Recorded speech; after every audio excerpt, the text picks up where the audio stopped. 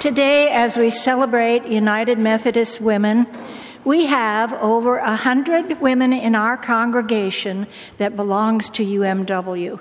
We have 7 small groups, circles we call them. They are all named after women in the Bible. Our purpose is to know God and to experience freedom through Jesus Christ, and to develop with each other and do what we can to participate in the global and local ministries of the church. It is my pleasure to introduce our guest speaker, Jane Stewart. She attends the Lakewood First United Methodist Church. She has been active in United Methodist Women for over 50 years. She has served on the California Pacific Conference as Spanish language coordinator, a communications coordinator, and is currently the chairperson for the Legacy Campaign Committee. We are happy to have her this morning to tell us about United Methodist Women. Jane?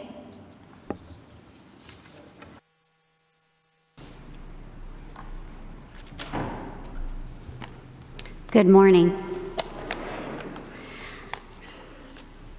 It is nice to be with you all here today. Every time I enter this church, I think about the mid-'60s when one of my brothers was married here. And it is a beautiful church, and I'm so thankful to be here with you today. My mother was a United Methodist woman. She was the wife of a Methodist pastor. She had 7 children. And she spent her lifetime dedicated to her Lord and Savior.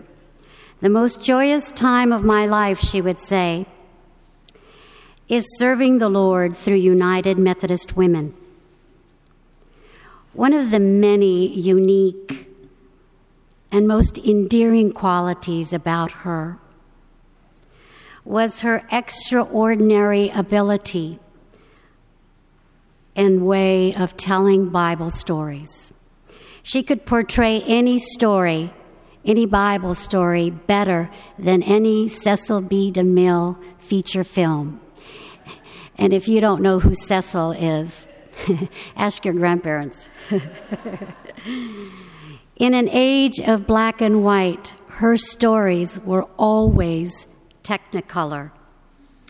As a child, I could just close my eyes and listen to her voice, and I would find myself transported in time, dropped right smack in the middle of the Bible. I cannot tell you how many times I stood in the Valley of Elah, one of my favorite stories, and I would look up at the most ugliest, tall, uncircumcised. I didn't even know what that meant, but it didn't matter because it had to be something awful. I could see it in her face, and she would describe him to a T, and finally I would have to turn to the right and see my David standing there before me.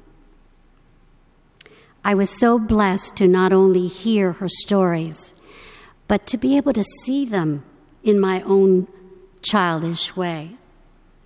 All the little details that were weaved into Scripture that would have taken me years of Bible study to be able to incorporate them into my Rolodex of Bible knowledge.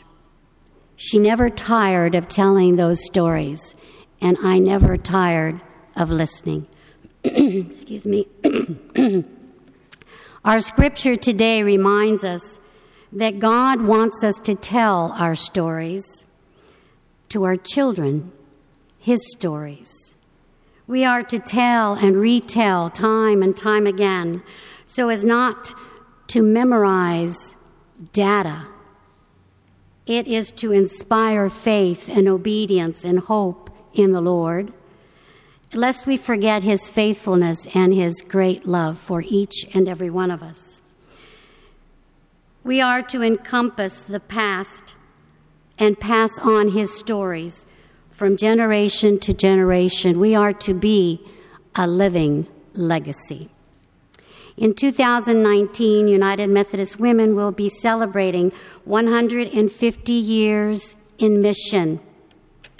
We are presently halfway through a 5-year campaign that leads up to our legacy date of 2019. And it encourages us to tell our story, all our stories, stories about our foremothers, how were organized, what we have accomplished, and what are our goals that we are setting for future United Methodist women. One goal has already been set, and that was the establishment of a legacy fund, which is an endowment for United Methodist women that will ensure the continuation of ministries worldwide into the next 150 years. In March of 1869, women of the Methodist Episcopal Church organized for mission, and they called themselves Women's Foreign Missionary Society. And this was in an era where women and children were legally classified as chattel, non-persons, women who had no voice because of prejudice and limitations of cultural attitudes, not just in society, but in our own churches.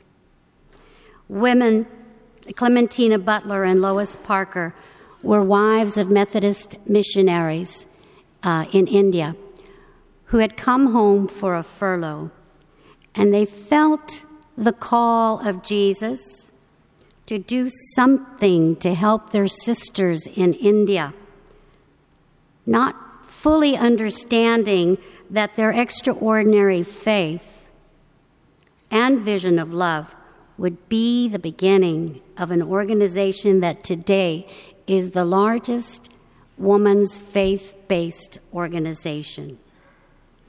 Just 8 women, those 2 and 6 others, began this organization operating on a budget of 2 pennies and a prayer. Today, we are over 800,000 members, and our annual budget is $17 million. What a legacy they have left us. What a story for us to tell and to retell. The word legacy in the dictionary is defined as a gift by will, especially of money and other personal property. But legacy can also include leaving something of oneself, non-tangible, that lives on forever. That is what our predecessors did, and that is what my mother did. Women have played a unique role throughout history. The Bible is filled with women named and unnamed that have stepped out in faith, not knowing the impact of their lives thousands of years later. In the Old Testament, we can read about Deborah, the only woman in Israel to become a judge. Who was she? There's only 2 books in Judges about the story of Deborah. What made her so outstanding that God gave her that job? Did you know she was a wife? Did you know she was a mother? How in the world did she juggle this job that was not easy and being a wife and a mother? I think she was a UMW myself. The fact that we're not told these little details may be significant. It may be because to her and to the writer of Judges, Deborah herself was not the emphasis. Her usefulness to God and to the nation of Israel was what mattered. What is your usefulness? And are you using it to serve God? The fact that she could keep that perspective rather than thinking about her position, who she was, what she did, is probably the reason God used her in a unique way. Even after their victory in Sisera, when it would have been so tempting to take just a little bit of personal credit, no, not Deborah. She chose instead to sing a song of praise to the Lord. The Bible records several other women that held leadership positions. Deborah is just one of them. God can choose anyone to lead people, young or old, even women. Have you ever wondered what God's plan is for you? Are you thinking, oh, I'm too young, I'm too old? But Deborah's life challenges each and every one of us in several ways. She reminds us of the need to be available both to God and to others. Are we listening? She encourages us to spend our efforts on what we can do rather than worrying about what we can't do. Are we visionaries? Deborah challenges us to be wise leaders. She demonstrates what a person can accomplish when God is in control. We can do all things through Christ who strengthens us. First line of the UMW purpose states that we are to be a community, not a person, a community of women whose purpose is to know God. Our work in mission revolves around God. As followers of Jesus Christ, we are to live out our faith in acts of justice and mercy. And as United Methodist women, we become a sanctuary for the marginalized, the abused, the unseen, and we always walk with God. When you become a member of United Methodist Women, you're not just joining another woman's organization who has bake sales and potlucks. You transition into a fellowship of women of faith who are focused on God to lead them to fight for justice for all and to seek wholeness for ourselves and for others, especially women, children, and youth. Yesterday, I was very fortunate to attend the first event about Limitless. What is Limitless? That's what I said. Limitless is a new facet, for lack of a better word, of United Methodist Women. They are young women in action, young women seeking to find themselves and see themselves as God sees them, not as the world does, that puts them down because they do not conform to their standards of perfection. They are strong, they are daring, outstanding leaders, challenging the status quo and bringing forth hope, love, justice, and transformation. Big words for young women. Their age focus, 14 to 40, quite a gap. With a life mentoring program. What a jam-packed day that was. I was tired. We had fellowship, singing, praise, and then we had communion. And then we went into worship. And it worked. It was beautiful. I can tell you this, that I have been a United Methodist woman for over 50 years, and I learned a lot from these young women. The Lord was definitely in that building. One of the questions asked of us in the workshops, because we had workshops as well, the one was led by a deaconess, Jeannie Rose Smith. She is a campus minister of Wesley Foundation serving at UCLA. How can we offer Christ to a non-believer when we're living around a world of utter chaos?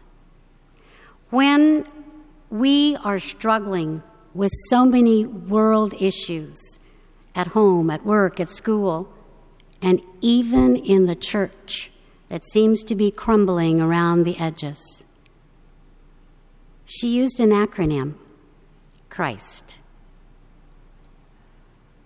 C for compassion, H for hope, R for relationship, I for inspiration, S for solidarity, T for truth. How did these young women get so smart? Many of us look at the younger generation, including myself, thinking they don't measure up. Well, yeah, they don't measure up to our standards. But I was so proud of these young women. I had goosebumps just putting on this event totally by themselves was amazing. Offering 2 fabulous workshops, finding a deaconess to come speak, and a facilitator from the General Board of Global Ministries. Wow.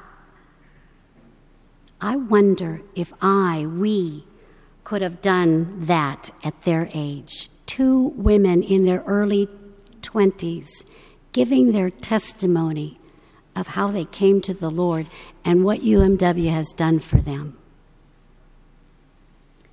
What are we doing to help them with their spiritual growth? This is their beginning. They are part of UMW. They are our legacy. What will their legacy be? Here's a new phrase I learned from them. UMW don't give others a voice to speak. They already have it. We just provide a space for others to use their voice. Isn't that beautiful? And quit calling us the future. We are today. I encourage all of you to support UMW. We're out there, not just here in Long Beach, in California. We're nationwide. We are global. And our work is important. We do make a difference. Get involved if you're not a member. Discover the many areas that we are working in and making a difference. Attend our events.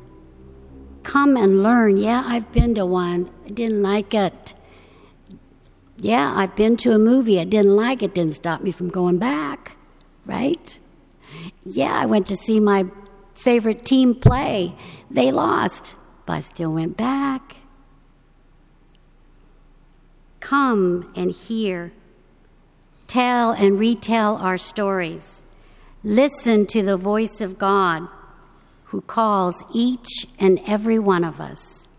Discover your own vision of love and share it with the world, and leave your own personal legacy. Thanks be to God. Amen.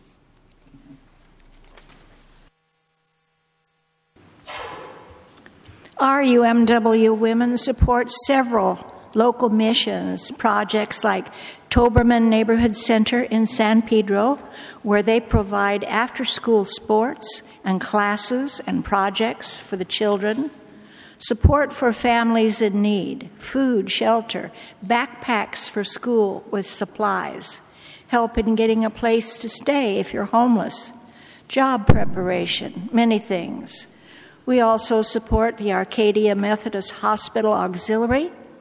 In fact, one of the chaplains is coming in June to talk to us, and we're going to be collecting small teddy bears and small animals to give the children when they come into the trauma centers.